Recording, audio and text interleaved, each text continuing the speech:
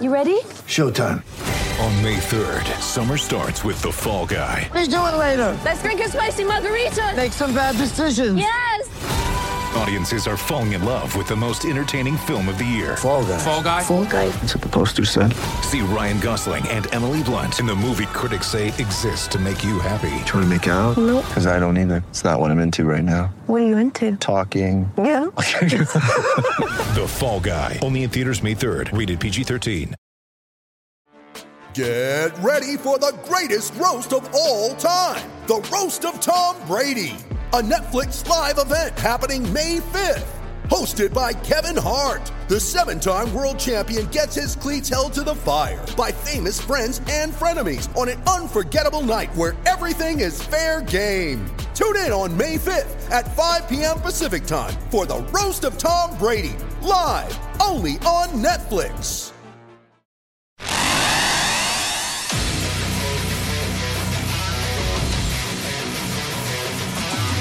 Gators Breakdown, the Gators fan podcast, because there's never a dull moment in Gator Nation.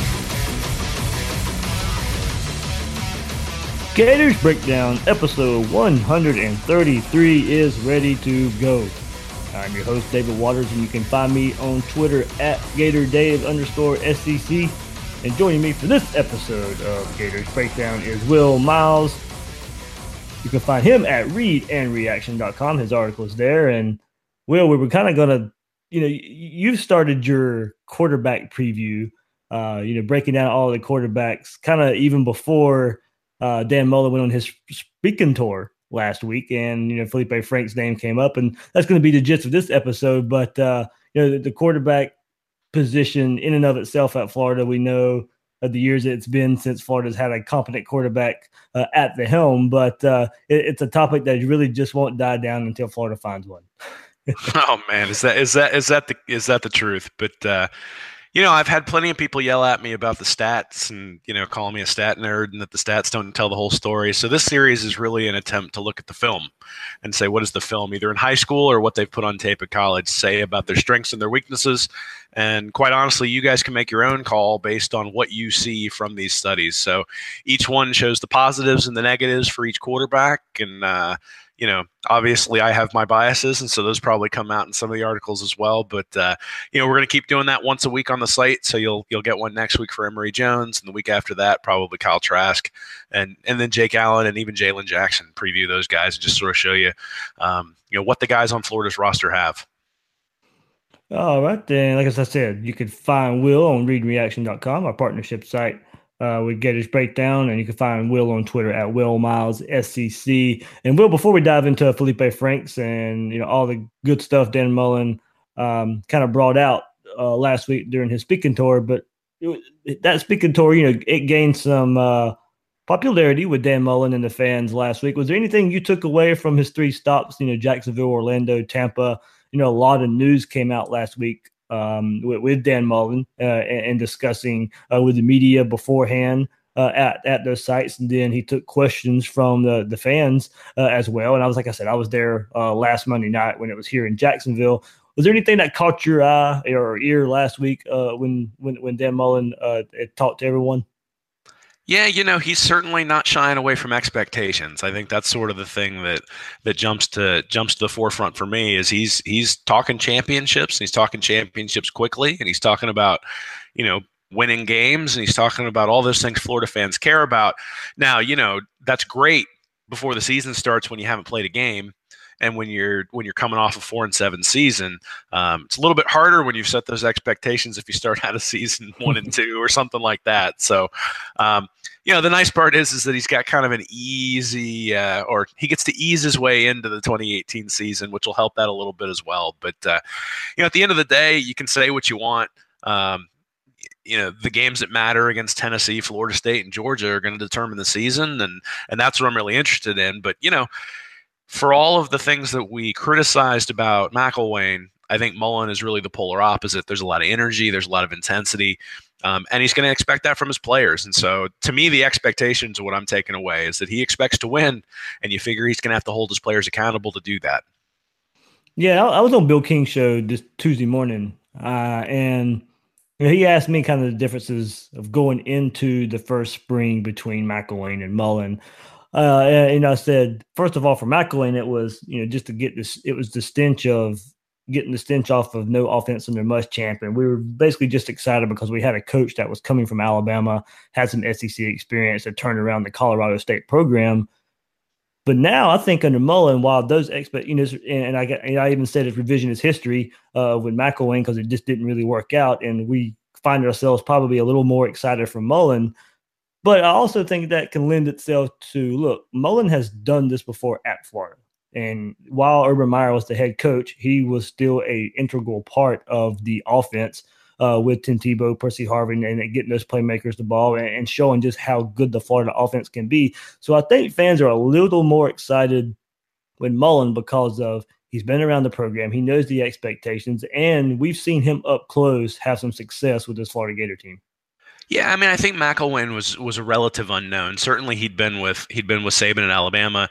He'd had some success at Colorado State, but Colorado State isn't Florida, and to be honest, Colorado State isn't Mississippi State. And so I think a lot of the enthusiasm for Mullen comes from the fact that he's at least gone toe-to-toe with the big boys in the SEC West and has come out on top on a, not a very regular basis, but has come out on top more than most Mississippi State coaches have come out on top. So I think the track record's a little bit better. I think the fact that he's had success at Florida, I think that really plays into his favor. He can say, hey, I've done it. Hey, I've done it. Hey, I've done it.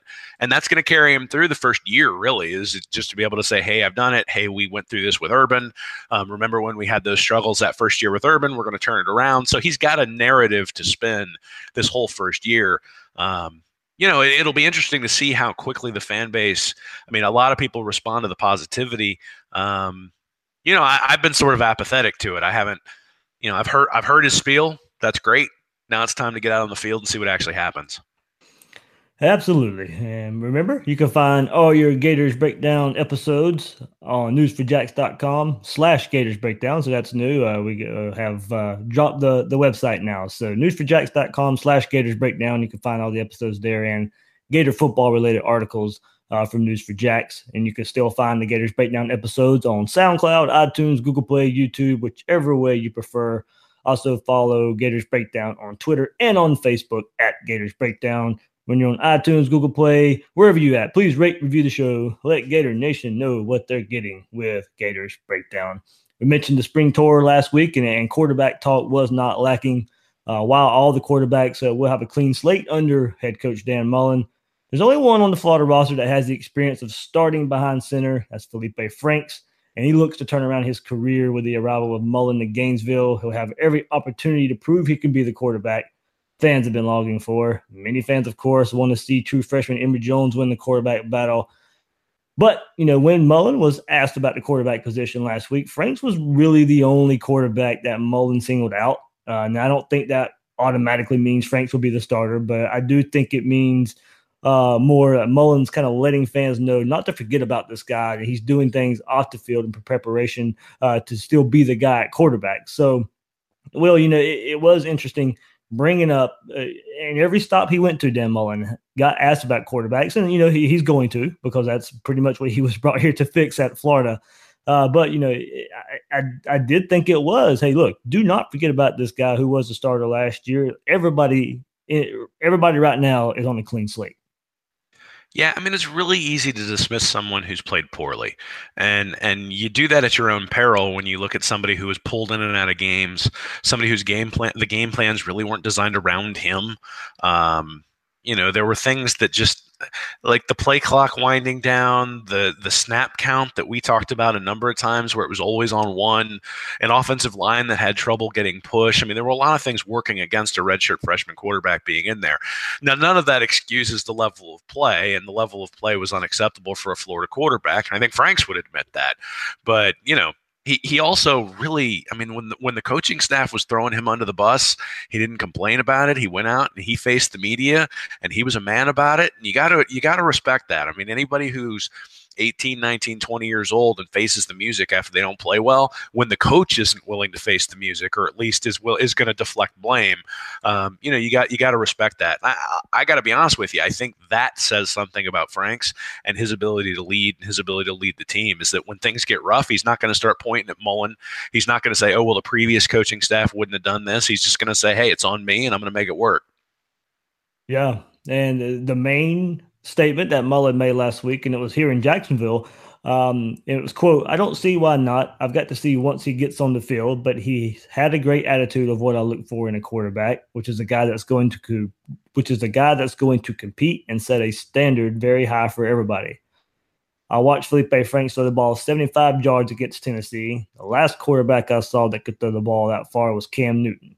The last quarterback I coached that had arm talent, was Cam Newton," in the quote. So now it really should be stressed that Mullen was only comparing arm talent when comparing Newton and Franks and nothing else. In no way, shape, or form is Mullen saying Franks is going to be the next Cam Newton or anything like that. But he did mention, Will, in the things that you kind of said, the great attitude and what he looked for in a quarterback. And look, Mullen.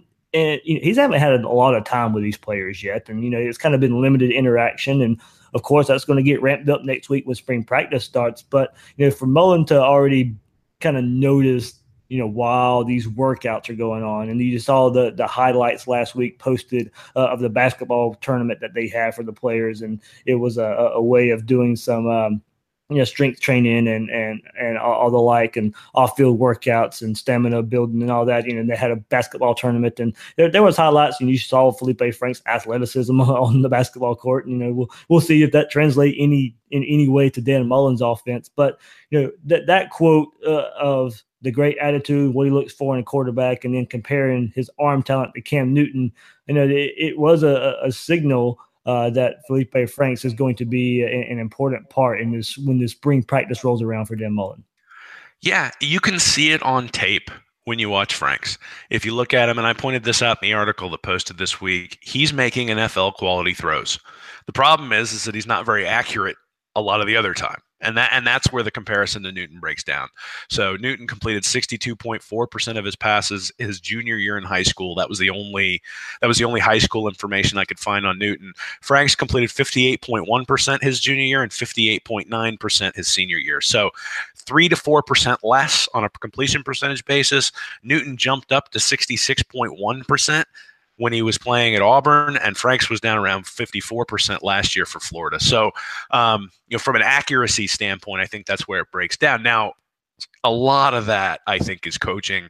A lot of that is just not having the right routes, not the right system. Franks is comfortable throwing deep. He's comfortable throwing outside. He was not comfortable throwing over the middle, and you could see that. He was not comfortable throwing those little swing passes to the running backs, those little screens that McElwain and Nussmeier wanted to throw.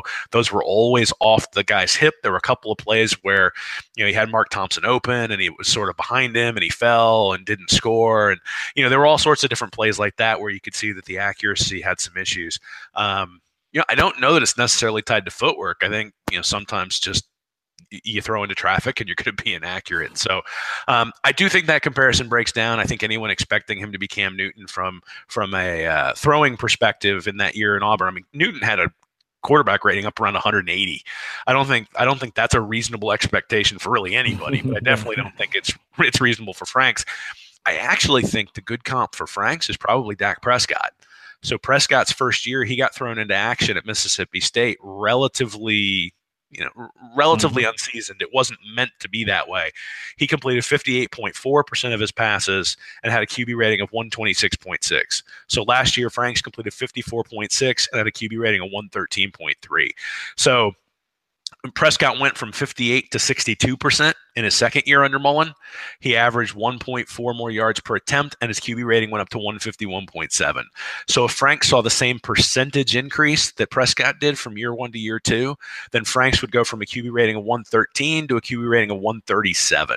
And that would have been tied for 59th with Luke Falk from Washington State. So, you'd be going from a bottom tier quarterback, because Frank was ranked 109th, 110th, and 111th out of 130 when I started looking at the major stats I would look at for a quarterback, and it'd bring him up to 59th. So he'd be middle of the pack, and I think that's probably the ceiling for Franks based on the accuracy concerns that I have. Now, that's still a very good quarterback. I mean, 140 is an above average quarterback. It'd be around 24 touchdowns and 12 interceptions. That'd be the best quarterback play we've seen since Tim Tebow. So it's not something that people, I think, should shake a stick at. But I think people expecting him to be Tebow, expecting him to be Leak, expecting him to be Prescott, or expecting him to be Newton are going to be disappointed, because I just don't think that's what you're going to see. But I don't know that that's what you need to see. I mean, you just need to not average 22 points a game. Right, and I think that is the question. It's just how good can he be? For as bad as he played in the 2 games that really come to mind that signaled the downward spiral of Felipe Franks' first year as a starter, the LSU and Texas A&M games. He played really poor in those games, and Florida still had a chance to win those games. But to me, that is the floor, and those are some terrible games for him. As he went, 10 of 16 for only 108 yards, couldn't get anything going in that last drive of the game versus LSU, versus A&M. He was 18 of 27 for only 135 yards, 1 touchdown, 2 interceptions in that game. He had that huge 79-yard run, but you look at those passing numbers, and that just shows there was no pushing the ball down the field. And then don't get me wrong, I know he had more bad play pretty much the rest of the season in those 2 games against Georgia and FSU. But, those were lost causes after fake death threats and the eventual firing of McElwain. And but, it was those 2 games, and by the time they got to FSU, it was pretty much a lost season at that point. And I'm not going to hold, too much. I mean, we had seen some bad play. It just continued to be to continue that way. But I'm not going to hold, Georgia FSU games too much more against him than I am the LSU A&M games with Florida was still kind of in the thick of things. But those 2 games made it pretty clear it wasn't just going to happen with Franks under McElwain and Nussmeier. There were times last year Nussmeier couldn't get the plays in time, and that led to Franks having to rush the play call and the snap. We know the play calling was atrocious, did very little to put Franks in the best position to succeed. We knew he had trouble scanning the field in a pro-style system where most of the reads come post-snap, and knowing coverages and knowing what your wide receivers had to do in those coverages with adjusting routes. He had problems with that. But there really did look like there wasn't anything there from the coaching staff to adapt and change the offense to help him succeed. Too many slow developing plays where offensive line couldn't hold blocks. Play actions are our favorite. Play actions on 3rd and long when the defenses knew that wasn't really an option. The staff did no favors for him or any of the quarterbacks for that matter. So I think the big question there, and one we really don't know the answer to, is while the staff didn't do him any favors, how much of the blame is on the staff and how much of it is on Franks?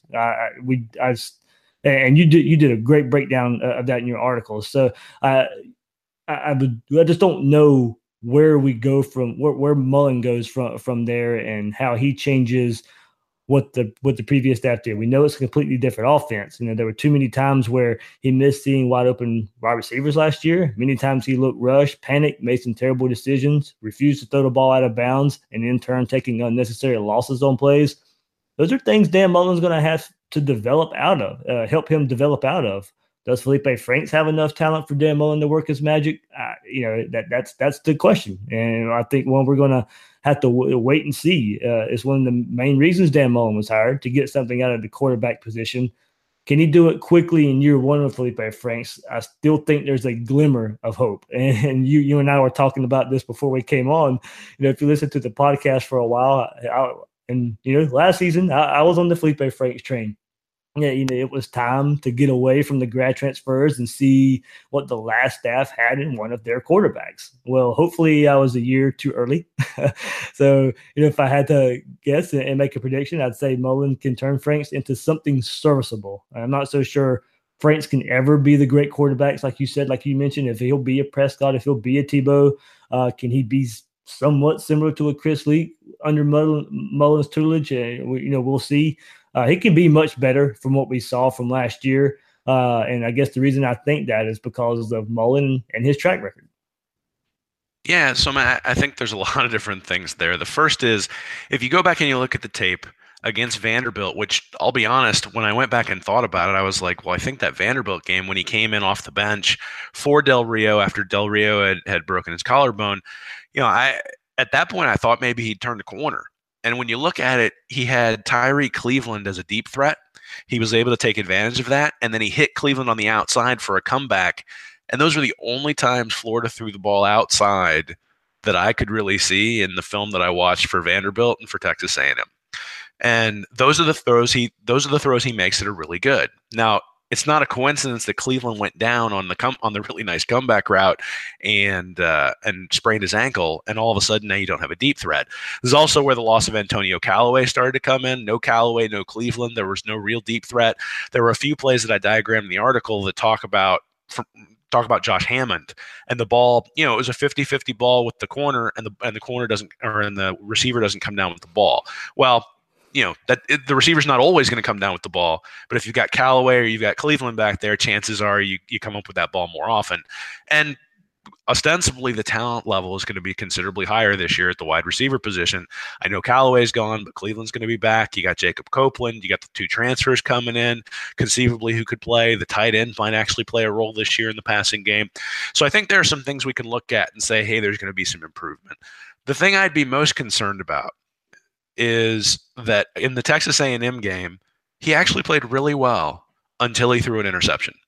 So he was 8 of 11 for 77 yards. So he was averaging 7 yards a play, very decisive, went through a few reads. There were plays where they were incomplete passes, but he went through multiple reads.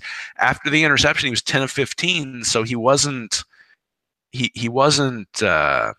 it wasn't like he was inaccurate or anything like that, but he only averaged 3.9 yards per attempt. So it was dump offs and dump offs and dump offs, and that was all they were doing. So, now that's not helped by the fact that it's 3rd and 12 because you ran it twice and you ran it on 2nd and 13. So again, is it a chicken or the egg thing? I don't really know. Again, I think it's too early to give up hope. If you look at guys who were drafted in the first round of the NFL draft who had seasons worse than Felipe Franks in their first main playing time. So this is not a guy who threw 30 passes. Yeah. I had the cutoff at 150 attempts. Kyle Bowler had an 80.8 quarterback rating his first year. Brady Quinn, 93.5. Josh Freeman, 103.5. That's a surprise when they're Brady Quinn. Yeah. Well, and Brady Quinn, his best quarterback rating was 158.4. So he is the best case scenario for what Felipe Franks can eventually become. Now, it took Quinn 3 or 4 years to get up to that 158.4, and in year 2, he was, around 120, something like that. There was a major step forward, but he was not the elite quarterback that he was that senior year at Notre Dame. Jake Locker was at 105. He went up to 130 as his best QB rating. Matthew Stafford was 109, and he went up to 153.5 before he was the number 1 pick in the draft.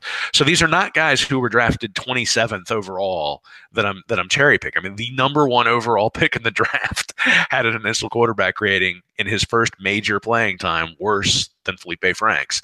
And the talent level around Stafford was better than the talent level around Franks at Georgia. So, and Richt is seen as a quarterback guru, or has been by some people. And again, Stafford struggled.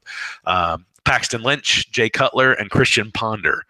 So all those guys had QB ratings lower than Franks did in their first major playing time, and came out really well and played really well eventually. So you can look at it in bins. I mean, anybody who had less than 120 as their quarterback rating, the average was 105, and the average maximum that those guys achieved was 143. So there is hope. But again, this is cherry picking the guys who got drafted in the first round. Yeah. But Franks has the kind of ability that if he can start putting up those kinds of numbers, he's going to get drafted in the first round. So, Kyle Bowler, to be quite honest, didn't play that well in college. I mean, his highest quarterback rating was 126.8, which is lower than Austin Appleby a couple of years ago. But Bowler was a first-round draft pick because he had the tools.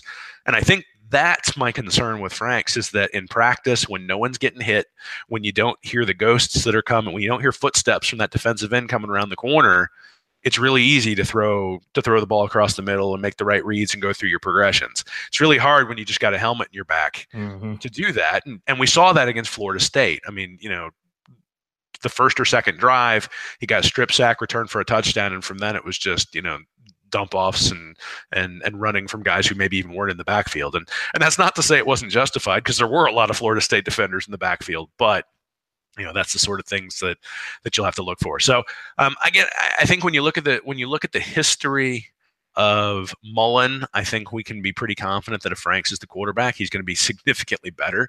And then the other thing is hopefully that they've learned from Georgia. So Jake Fromm loves throwing outside.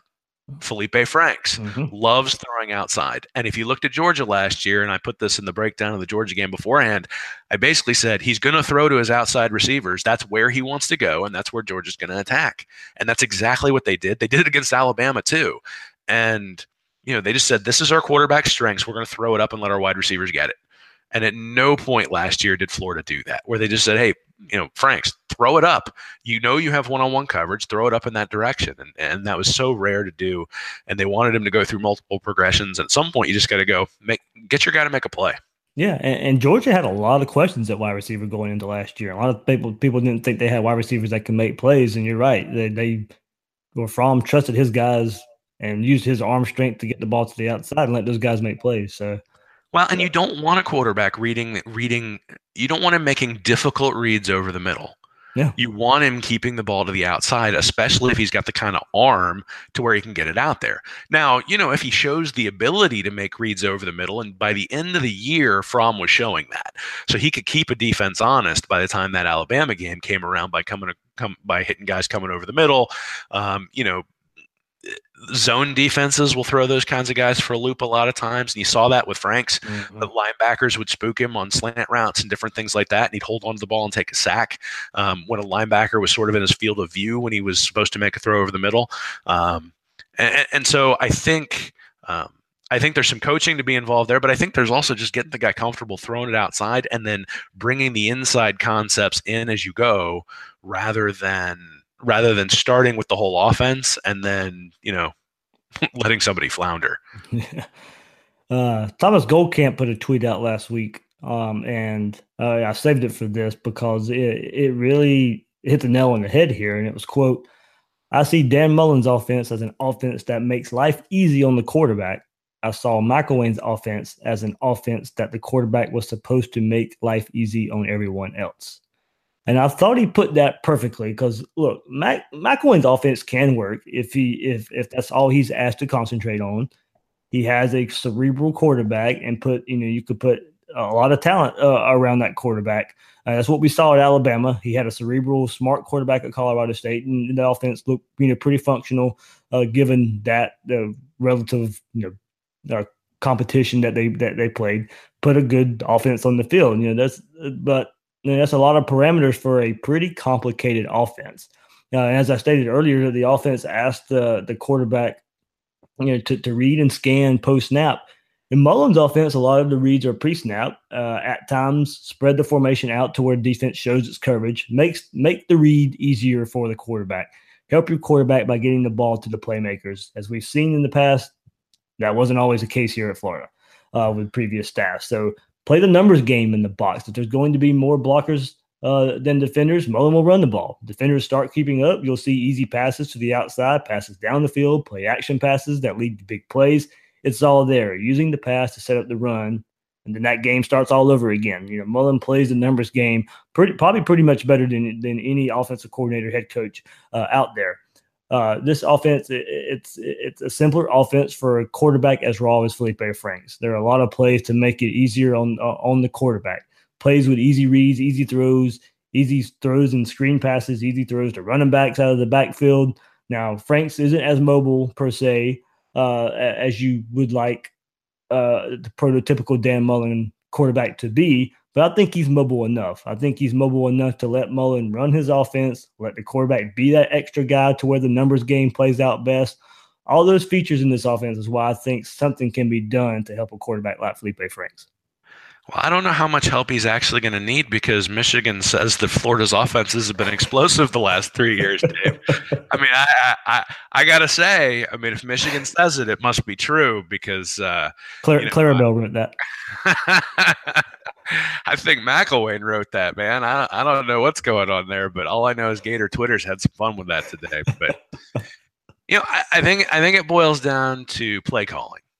And the biggest complaint everybody had with Nussmeier was play calling, was the 2nd and 14s, the 3rd and 12 play actions, all that sort of stuff.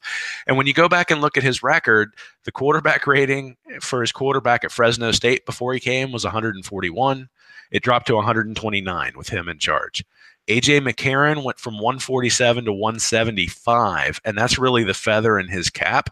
But McCarron has like 67% was his completion percentage. He's the exact guy that Nussmeier wants for his offense. He can make every pass. He's going to make those reads. That completion percentage indicates that he's capable of executing that sort of complex offense.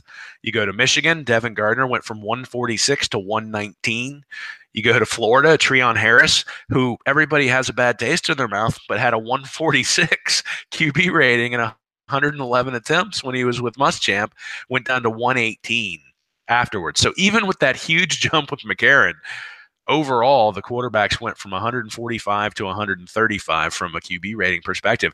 I think there's probably a 20 or 30 point jump just in getting rid of Nussmeier as the offensive coordinator from the standpoint of the play calling. It was so obvious. Brandon Powell, David Wonderlick did a wonderful job of breaking down the propensity of Florida to target Brandon Powell on 3rd and 4th downs. I mean, he was being circled on the broadcast by guys saying, this is where the ball's going. As I was breaking down the A&M tape, they were circling him and saying, this is where the ball's going. And sure enough, it did. There were a few times where Franks actually threw him open, where, the play call was perfect, but everybody knew where it was going. And, so I do think that the offensive coordinator is a big deal in this case. Mullen's going to be calling his own plays, certainly has a track record at Florida, very, very different than Nussmeier. And I think that's where we're going to see a big difference. Yeah, well, and those quarterbacks you named a while ago, the first round picks and, how they improved throughout their career. They had a pretty terrible first year, but went on to make a name for themselves. I'm pretty sure most of those had the same, at least, head coach throughout that, tenure there that they did. I don't know about, if they've changed offensive coordinators after a bad year and then that offensive coordinator changed things to make it better for them. But, I wanted to go back and look at, what happened with Chris Leak from 2004 to 2005. When he went from Ron Zook and a pretty successful offense at the time. And then Dan Mullen and Urban Meyer come in, and the offense did kind of, it did, if you were using rankings and numbers, it did fall a good bit in some categories. But, in 2004, Leak was 238 of 399, 59.6% completion percentage, threw for 3,197 yards, 8 yards attempt, 29 touchdowns, 12 interceptions. In 2005, he was 235 out of 374, raised his completion percentage about 3.62.8, but only threw for about 800 yards less, at 7.1 yards per attempt, 9 less touchdowns, but 6 less interceptions. So he took care of the ball more. But in 2004, Florida had the 20th ranked offense by using yards per game at 427 yards a game. In 2005, Mullen Meyer's first year fell all the way down to the 59th ranked offense. So it went from 20th to 59th. And in using yards per game, went from 427 to 373. The passing offense in 2004 was the 14th ranked passing offense at 271 yards a game in 2004. 2005 fell all the way to 53rd with 226 yards per game. So that's a pretty good fall from 271 yards a game in 2004 to 226 in 2005. So it's the rushing offense that kind of surprised me. It was 57th in 2004 with 156 yards a game, and almost the same in 2005. It was ranked 55th. With 146 yards a game. So I then went to points per game. 2004, Florida was ranked 19th. 19th points per game, and then fell all the way to 46th in offense points per game in 2005. So it went from 19th to 46th ranking there. So there was a fall from going from Ron Zook to Urban Meyer and Dan Mullen. Look, it's going to take some time. I don't expect a big first-year turnaround when Mullen comes in. Now, you could say the offense was pretty good under Ron Zook and the offensive coordinators there when they eventually got fired in 2004. So the offense could fall here, taking over from McElwain. It really only has a chance to go up. So if you tell Florida fans right now, they're going to have the 59th ranked offense like they had in 2005, and 40 and the 46th ranked offense in points per game. Well, I think we'll take that right now. Well, and Ron Zook didn't get fired because of offense. Right. He got fired because he lost to Tennessee 30-28. He lost to LSU 24-21. He lost to Mississippi State 38-31. He lost to Georgia 31-24. That's why he got fired, because he was losing one-score games. And so if you go to 2005, well, now all of a sudden Florida started to win some of those. So 16-7 over Tennessee, 14-10 over Georgia, 49-42 over Vanderbilt, 31-24 over Iowa. So all of a sudden those close games started going Florida's way and had not gone their way at all under Zook for any of his tenure. And to be honest, nobody will probably like me for saying this, but Florida got lucky to win the national championship in 2006. I mean, 21-20 over Tennessee. I mean, I remember that game and thinking the entire time they'd have been outplayed. They lost at Auburn 17-27, sort of on the play where Leak fumbled that I still think was an incomplete pass. It was. Vanderbilt 25-19, Georgia 21-14, South Carolina on the Moss blocked kick 17-16, Florida State 21-14, and it wasn't until against Arkansas and then Ohio State that the offense really started to kick in. Now, obviously, at some point along there, they made some adjustments. They brought in fullbacks to make plays they hadn't necessarily done the spread offense before. But this was not an offensive juggernaut in 2006 because the personnel didn't fit what they wanted to do. And in 2007, the personnel fit exactly what they wanted to do on offense, and they couldn't be stopped. But of course, they couldn't stop anybody that year either, and so they wound up going to the Outback Bowl against Michigan that year. So. My point is that really the record this year. So the record won't be 4-7. I don't think anybody believes the record will be 4-7. If it is, we're going to be having a very, very different conversation by the end of the year. And Mullen will not be having as much fun on his publicity tour. But I don't think they're going to go 4-7 this year. I think they're going to be much improved. But I think how much improved they are is going to be more on Mullen's coaching ability. It's going to be winning those close games, taking risks on 3rd and 4th down. All the things that I thought McElwain actually did a pretty good job of. The problem is he didn't bring enough talent in, and this year sort of the ceiling fell in. But I think that's what people should look for is what is his record in close games this year, because that's going to be indicative of being able to pull out those 1 or 2 games in seasons where you do have a championship level talent to be able to pull those games out. And I actually think one of the better Florida teams in the last decade was that 2012 team. Mm-hmm. And that team lost to Georgia late in a close game with just like 5 or 6 turnovers. Jordan Reed fumbled the ball out of the end zone at the end. But I think that was one of the better teams Florida's had. And again, though, it was those close games, and Muschamp struggled there as well. So yeah, I mean, I don't think the cupboard was bare. I think Leak did not fit at all what Mullen and Meyer wanted to do. He's a very good player, but he didn't fit. That wasn't what he wanted to do. It wasn't what they wanted to do. Franks, I think, fits a little bit better, but Emory Jones definitely fits. And so, we'll see who wins that job based on what they're, based on what Mullen and those guys want to do. Yeah, and the quarterback that I kind of wanted to go back to and look at Mississippi State was Tyler Russell in the year of 2012. It was known more as the passing offense under Dan Mullen at Mississippi State. And he was 231 for 394, 2,897 yards, so almost 2,900 yards, a 58.6 completion percentage, 7.4 yards an attempt. But that year, Mississippi State overall had the 76th ranked offense that year at 381 yards a game. But they did have the 46th ranked passing offense, 241 yards a game. But here's the thing. You can tell how much the quarterback running has instilled into Dan Mullen's offense. With Tyler Russell not being a running threat at all, that whole offense ranked 83rd in the nation in rushing offense at 139.8 yards a game. And had the 68th ranked offense using points per game that year in 2012. So, Franks probably compares more to Russell than to any of the other Mississippi State quarterbacks, as they're both known to be more passers than runners. Maybe Dak Prescott a little bit, but I don't see Franks as that mobile. So I think he compares a little more to Tyler Russell than he does Dak Prescott, but he does have more mobility than Tyler Russell. And I think you can see in these stats, Mullen's offense definitely does falter a bit when there isn't a threat of a running quarterback. Now, like I said, I'm in the belief that Franks can use his mobility and isn't a statue. It doesn't have to be a statue. Just move and run enough to keep defenses honest.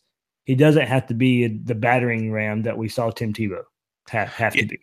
Yeah, it's interesting when you look at Russell's stats. All of his stats are pretty much exactly what I predicted Franks would be if he saw the same percentage increase Prescott did from year 1 to year 2. So I think I said Franks would have a QB rating around 137. Russell's was 135.4. I said 24 touchdowns and 12 interceptions for Franks. It's 24 and 10 for Russell.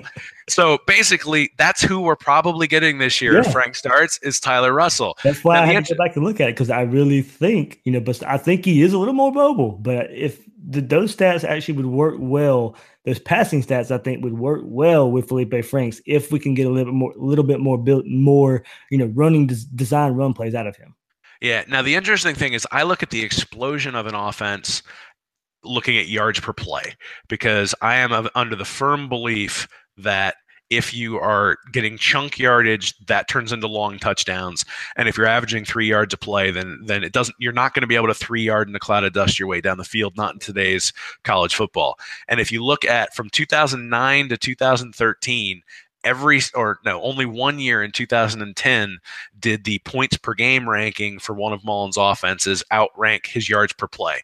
So what that indicates is he was getting it into the red zone more often than he was converting, is what it really says. Is that, hey, he's 59th in yards, he's 47th in yards per play. This was in 2012, 68th in points per game. So having Russell back there and not having him be able to run cost them points. And you get into the Prescott era, and all of a sudden that flips. And so all of a sudden, you're looking at 16th in points per game, 16th in yards per play, 43rd in points per game, 35th in yards per play. So the explosion was also coming with red zone efficiency, and I think you can see that in terms of the quarterback rushing. So Prescott in 2013 had 13 touchdowns, 14 in 2014, 10 in 2015, 16 for Nick Fitzgerald in 2016, and 14 for Nick Fitzgerald in 2017. So I think what Mullen found is that having that running quarterback in the red zone makes his offenses far more explosive. It's not a coincidence that really starts to coincide with when Mullen started to call the plays, that those numbers started to tick up. And, all of a sudden the offense not only got better from a points per game perspective, but kept pretty similar numbers in terms of explosiveness. And all of a sudden Mississippi State is winning more games. So I think that's probably what we're going to see a lot of this year is, if Franks is the quarterback, there's going to be another option in the red zone, and they're going to run him a lot. And they're going to run him in there just like they did with Tebow in 2006, and have that alternate quarterback who's back there. I know we mentioned a couple of weeks ago the Belldozer from Oklahoma, and that Trask might be able to fill that role. But to me, that's the key, is having the quarterback in the red zone to run, even if you're going to have the guy who predominantly throws from 20 to 20. Well, there's got to be a threat of the quarterback to run when you spread that opposing defense out. So you make it a lot easier for that quarterback to find a running lane, especially in the red zone. We have seen Mullen likes to spread that opposing defense out. So you have that quarterback that can run when the defense is already spread out. He finds a running lane, and I think that's where you get a lot of your big yardage, where you get a first and goal really, really short, or they run in for a touchdown. Well, and you saw that a lot with Percy Harvin back in the early 2000s. What they would do is they would basically bring him over and put him in to take the snap, and they would motion Leak out wide, and then Harvin would get the snap. Now you got to have somebody go with Leak, because you can't just leave him uncovered. Maybe you could, I don't know, but you can't just leave him uncovered. You bring Harvin back there, and all of a sudden everything's spread out, and you have that opportunity, and that's what they did They didn't do it with Harvin, obviously, but that's what they did before they had Tebow. And you see that over and over and over again. With Tebow, they would spread it out, and then the linebacker for the defense had to spy Tebow, and it left him one-on-one on the outside. And so they threw a lot in the red zone because of that. They would send guys on slants. They'd have one-on-one. You win the slant, and you score the touchdown. So I actually think this is the place where Kadarius Toney really starts to play a role. So I know I want Toney to be the starting quarterback. That hasn't changed, actually, after the film studies that I've done. I still think he's the best option for multiple reasons, but I understand that that's not what they're going to do, and I get why they wouldn't do it because, let's be honest, his NFL future is at wide receiver. But I think in the red zone, having Toney back there in that role gives you that running threat, but he also has enough of an ability to throw the ball that I think you'll be able to keep people honest. And so that's where I would really implement him as a weapon if you're if that's what you're looking for, because that's what Mullen wants to do in the red zone. He wants to spread people out. He actually condenses things when you're in the middle of the field because he wants to get his guys to the outside. Now, there are some things that he does where he spreads out wide receivers to get looks for the quarterback that are simpler and stuff like that. But really, if you look at the film from when he was at Florida, his whole goal was really to condense the field to get guys to the outside. And if they had guys out wide, they were throwing bubble screens to him to get the ball outside. That was his goal. But once he got in the red zone, it was spread it out, and then the quarterback can run. So I expect to see that regardless of who the quarterback is. It'll be interesting to see whether they use Franks to execute that or whether they motion him out wide and bring in a wide receiver to do it. Well, it's funny because we didn't really talk about. I didn't really send much notes about this episode. We were really going to talk about Felipe Franks, but I was going to talk about Kadarius Toney at wide receiver and kind of breaking in that position. Just we'll break down wide receivers coming up, with spring and all that good stuff. But you explained what Kadarius Toney could do at the wide receiver position in that similar Percy role that we've seen. And, I think, we'll see him in the Wildcat. We'll see a lot of those same plays I think we saw Percy Harvin have under Dan Mullen. But, the wide receiver position as a whole with Kadarius Toney, add in, hopefully, Van Jefferson and Trayvon Grimes. And that's, Toney was injured a good bit last year. But, there's three playmakers you think you could pair up with Tyree Cleveland. And, all of a sudden, this wide receiver position, we have said this even under McElwain the last couple of years, is a position that is getting better. Didn't really live up to the expectation last year, but I'm not so sure I'm going to put a lot of that on them. I think, just the bad offense just in general, and that's why McElwain is no longer here. I still think it's a position of strength for the Gators, and even more of a strength now with Kadarius Toney, and hopefully he's healthy, and Ben Jefferson and Trayvon Grimes. Hopefully they can play. And Tyree Cleveland can stay healthy, and with the big play threat that he is, throw the ball up and let him go up and come down with it. But whoever the quarterback is, and if it is Felipe Franks, they're going to have a group of receivers I really think they can count on, and for Mullen to use in a multitude of ways. I think the jury's still out on that. I think Tyree Cleveland has all the ability in the world. He struggled to stay healthy, and he's made a few big plays, and they're plays that we all remember. I mean, the play against LSU and the play 2 years ago and the play against Tennessee last year. But that's not been a consistent thing throughout the year. You look at somebody like Van Jefferson, he's probably the most consistent player from a wide receiver perspective that Florida has. And his stats were basically Brandon Powell. Yeah, well, and so you've lost Powell now, and so I think just like at the quarterback position, there's a lot to be proven. I hear a lot of people talk about the talent level at wide receiver, but I didn't see any wide receivers except for Toney breaking tackles, making guys miss, turning 5-yard gains into 15-yard gains, any of those sorts of things. And so, until I see that, what am I supposed to say? I mean, yeah, you were highly ranked coming out of high school. That's what we got. So I think there's a lot of thought that the quarterback position holds those guys back. Yeah, but I mean, you throw a bubble screen, you got to make somebody miss every once in a while. There were some plays in the film breakdown of Franks where the ball hit the wide receiver in the hands, and it's like, yeah, you're not going to come down with that every time, but you got to come down with it sometimes. And so, the fact that there just weren't any 2-yard passes that went 100, and there weren't any, like separation down the field is very different than just taking something where they get you the ball in space and taking it to the house. And we didn't have anybody last year who, except for Tony, who when he got the ball out in space with 4 or 5 defenders around, that you thought he had the ability to take it all the way.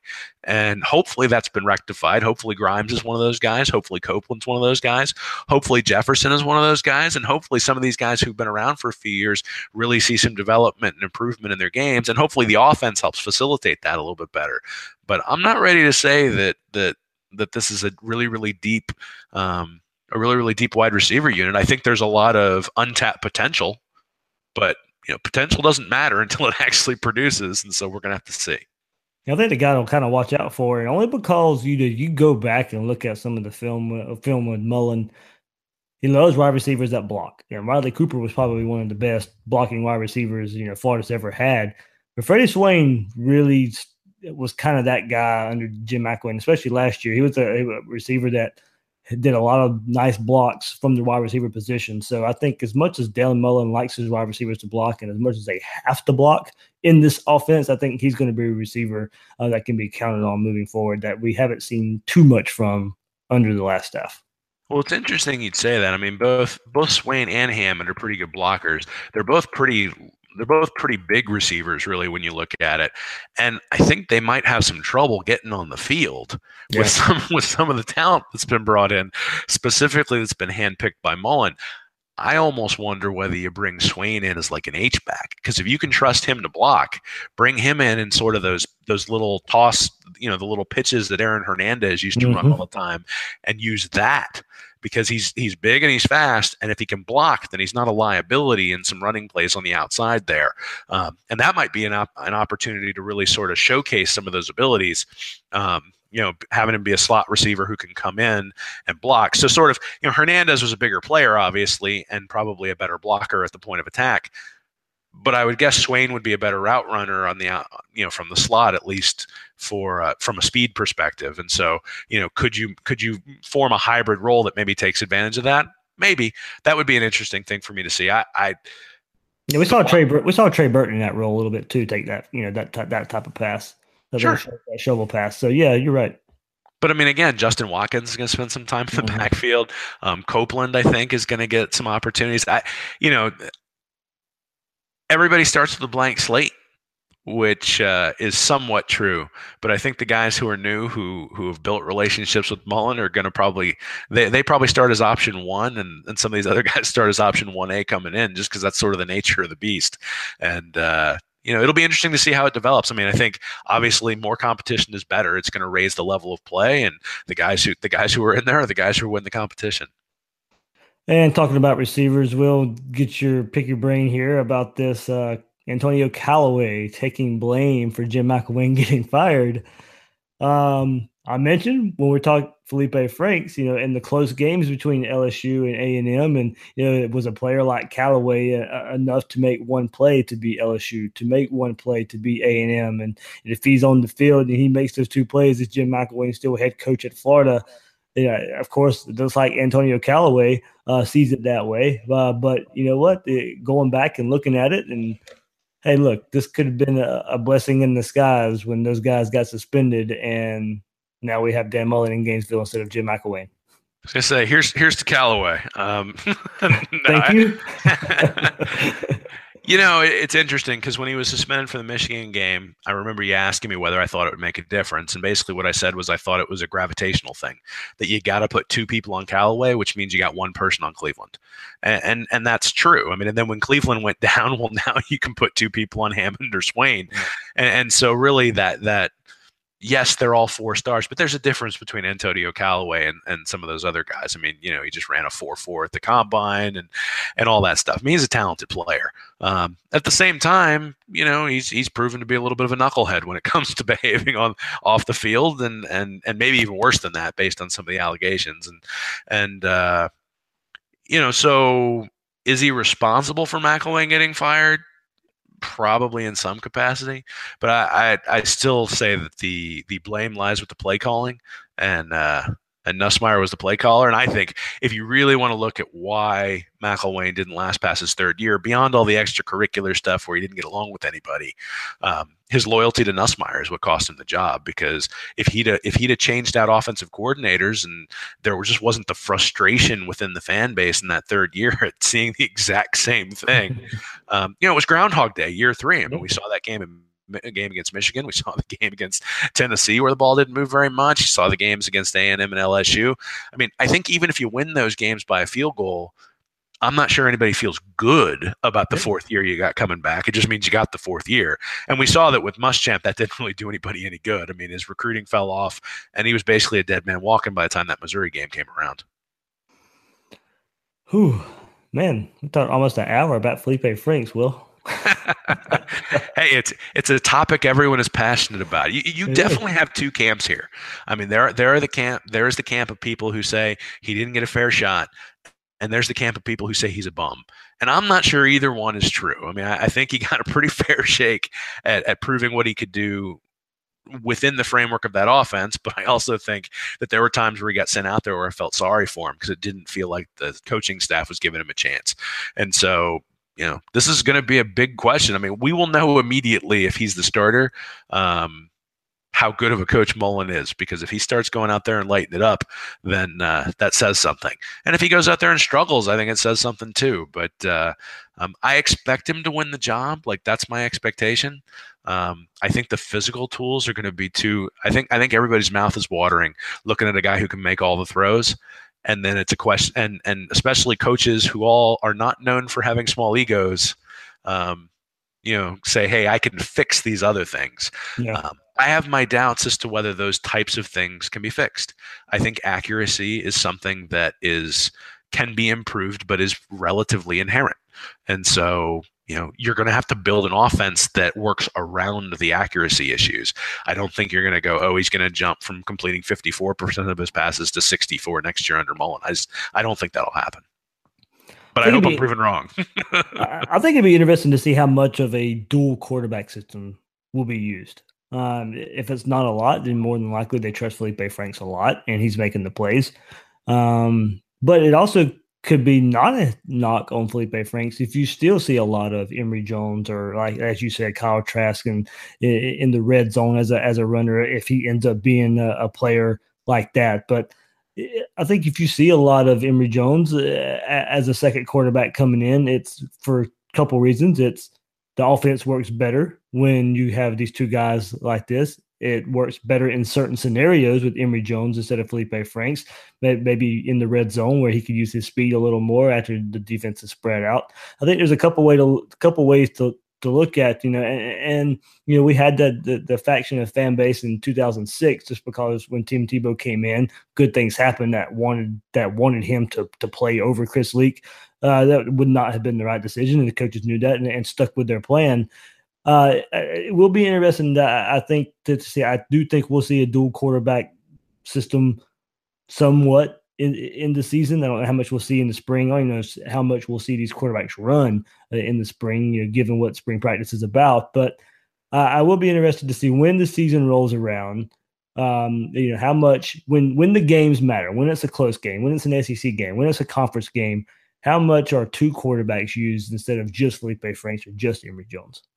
Yeah, well, nobody got upset when Tebow came in to relieve Leak, and Leak was way more accomplished than any of the guys who were in there. So, and the other thing is that I think there is going to be a drive to get Emory Jones snaps regardless, because you have to prepare him for coming in. Can we finally start blowing teams out again where backups can actually get playing time? Well, we'll see whether there's another hurricane this year too, because that has caused problems, and those games do make a difference, and we need to acknowledge that too. But there is no backup quarterback because there is no starting quarterback. And so, last year there was Luke Del Rio to turn to when Frank struggled. This year it's Emory Jones, I want Tony to be the quarterback, but it's Kyle Trask, it's Jake Allen, it's Jalen Jackson. Like, this is not these are not guys with proven track records. Some of them don't have proven track records in high school. So, I really think that just getting guys meaningful snaps in games this year is going to be a big deal, because if Franks goes down, even if he's playing like a world beater, if he goes down, you got nobody with any experience behind him. And so who's going to take those snaps? So I think Franks probably wins the job, but against Charleston Southern, I think you probably see 3 or 4 guys take snaps, and considerable snaps. And same thing when you start looking at the second and the third game, where if you can get up by a touchdown or two, even in a game where it's relatively close, you might want to bring somebody in where there's some crowd noise, where they have to deal with silent counts, where they have to execute things that you've been working on. Just because, this was something that I said last year, is that process is so much more important than results in many cases. And obviously you want to win every game and you want to blow people out and all that sort of stuff. But no one expects Florida to win a national championship in 2018. And so you got to do in 2018 what's necessary to compete for championships in 2019, 2020, and 2021. And so I think that means you're going to have to get a lot of people a lot of snaps, and we'll see who those guys are. The other thing is Frank's got 3 years of eligibility left too, so so it's not as if you're wasting snaps on a senior by not putting Emory Jones in. So yeah, I think you'll see both, just like you did in 2006. Maybe we just finally get our word from last year. Maybe we just finally see progress. Will. Well, I know you're praying for it every day, Dave. I know that's. I know you got your rosary out and all sorts of stuff, and there we go, and doing that. So it's frustrating to see no progress. It feels like there hasn't been any offensive progress since Myers last year, and 2012 was sort of a brief respite from that. But even then, the offense wasn't any good. It was just that the defense was really, really, really good. But again, I'm okay with that. I mean, the one thing I did like about Mullen's press conference, he said, "I just want to win. I don't care how. Like, we can win 3-0. We can win 51-50. I don't care." Now, I think his fan base cares, and I think 3-0 is not going to be received well, especially if it's Franks as the starter and if Franks is struggling. So optics matter, and I think optics matter for recruiting in 2019 more than they do for anything else. If they're losing games 45-48, but it's fun. I think people are going to come. And so it does make a difference. He won't say it will, but it does. And the first chance we get to see all this is the open practices, Will. The first two spring practices are open practice, and it was announced yesterday. The first practice on the March 16th will be at 4:15 p.m., and the one on Saturday that's also an open practice on March 17th, the very next day, will be 11:40 a.m. So fans can head to the practice fields and watch the Gators play. So I think I'm going to and we'll have an episode before then, but I think I'm going to go to that one on Saturday, the 11:40 a.m. Open practice, and then see what the Gators are doing, pretty much just in their underwear. So you're going to Periscope me if Tony's taking snaps at quarterback, right? I'm sure they'll keep that hidden.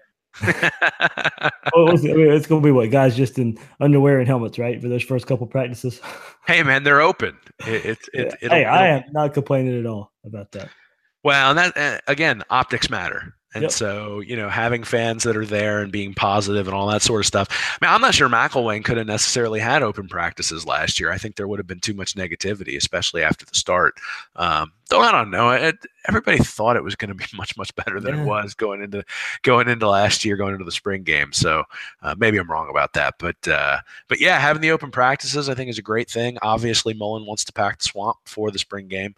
I'm not sure he's going to get 100,000 people in there, but we'll see. I mean, hopefully it fills up. Hopefully everybody supports the team. That is one of the nice parts about the Gator fan base is we are a passionate bunch. We're an eclectic bunch as well, but we're also diehards. And so I don't think Mullen's going to be disappointed in terms of the enthusiasm, unless he struggles, at which point he may get a little bit irked by the enthusiasm. But you can't have one without the other, right? His salary gets paid by these same people. Yeah, that's right. As do all his facilities getting built. His dream job and all that sort of stuff. So the good with the bad, and I'll be honest, I love this fan base. They're great. Yeah, we got to see it up close and personal last week in Jacksonville with the Dan Mullen speaking tour here and the other stops as well around the state. And the fans are passionate, and they didn't shy away from asking him questions either. So it was good that he answered those as well. So, Will, anything else before we sign off, man? No, man, just appreciate everybody's interaction, appreciate everybody reading my stuff, and certainly looking forward to football. So we got what, about a month, 5 weeks left, something like that, until the spring game. And next week we get the practices, so we'll get some stuff out there about that. But yeah, well, I'm sort of hoping, and I don't know whether he'll do this, but I'm sort of hoping he has 1-on-1s in the spring game. Yeah, I mean, this 1s-on-2s where he just light up the other side is at least McElwainian, I think. At least for the first couple of drives, at least. Yeah, at least give us one-on-ones for the first couple of drives. If he's hesitant about doing it, just a couple of drives, please. Well, one of my worries is that a lot of this stuff in the speaking tour is just lip service, that he thinks it's what we want to hear. Yeah. And that relentless effort and compete. Like, that means that when it's on national TV, your number one defense needs to be playing your number one offense. I wouldn't be averse to him taking the red jersey off the quarterback either. I mean, I wouldn't. I'm with you. Like, let's play football. I mean, if somebody gets injured. But, I think that there's value to putting your money where your mouth is and really making sure that if you're going to say my guys are going to compete, then make them compete. And if you're on the second team and you're playing against the second team defense, hey, and obviously it doesn't have to be the whole game, but I think it sends a message to have that as the opening drive, that, you got your starting quarterback up against your starting DBs. But then if it doesn't work, we'll all pile on. Well, then we got something to talk about, Dave. So, like I told you, it's risk reward. It's risk reward. Yeah. And one of the things I think that people didn't like about McElwain is that, at least behind the podium, he didn't seem willing to accept responsibility for the risks that he was taking. And Mullen has not shied away from those expectations yet, and we'll see how that progresses. And so everything you see is a data point. And if you're going to preach competition, let's see it. Yep, and the competition starts next week. Spring practice opens up next Friday for the Gators. Like I said, the first two are open practices for the Gators and the spring practices, and leading up to the Orange and Blue debut. And we'll do it again, #PackTheSwamp for the spring game. Will, they can find you at readreaction.com. And like you said, you got more quarterback stuff coming up, breaking down all the other quarterbacks, as you've already broken down Kadarius Toney, who won't be quarterback, and Felipe Franks this past week. Hey, don't crush my dreams, man. I still think third or fourth game they're going to figure it out. So I'm not giving it up. I want to give everybody a fair assessment. I want Gator fans to be able to take a look and say, hey, this is what my guy does well. This is where he struggles. Is the coach doing a good job of putting him in a position to succeed? And doing that with information rather than just guessing.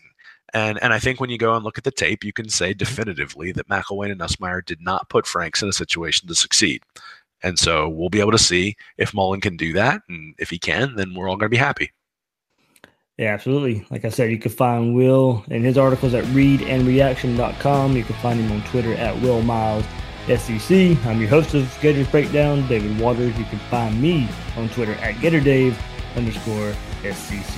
Guys and girls out there, thanks for listening to this episode of Gators Breakdown.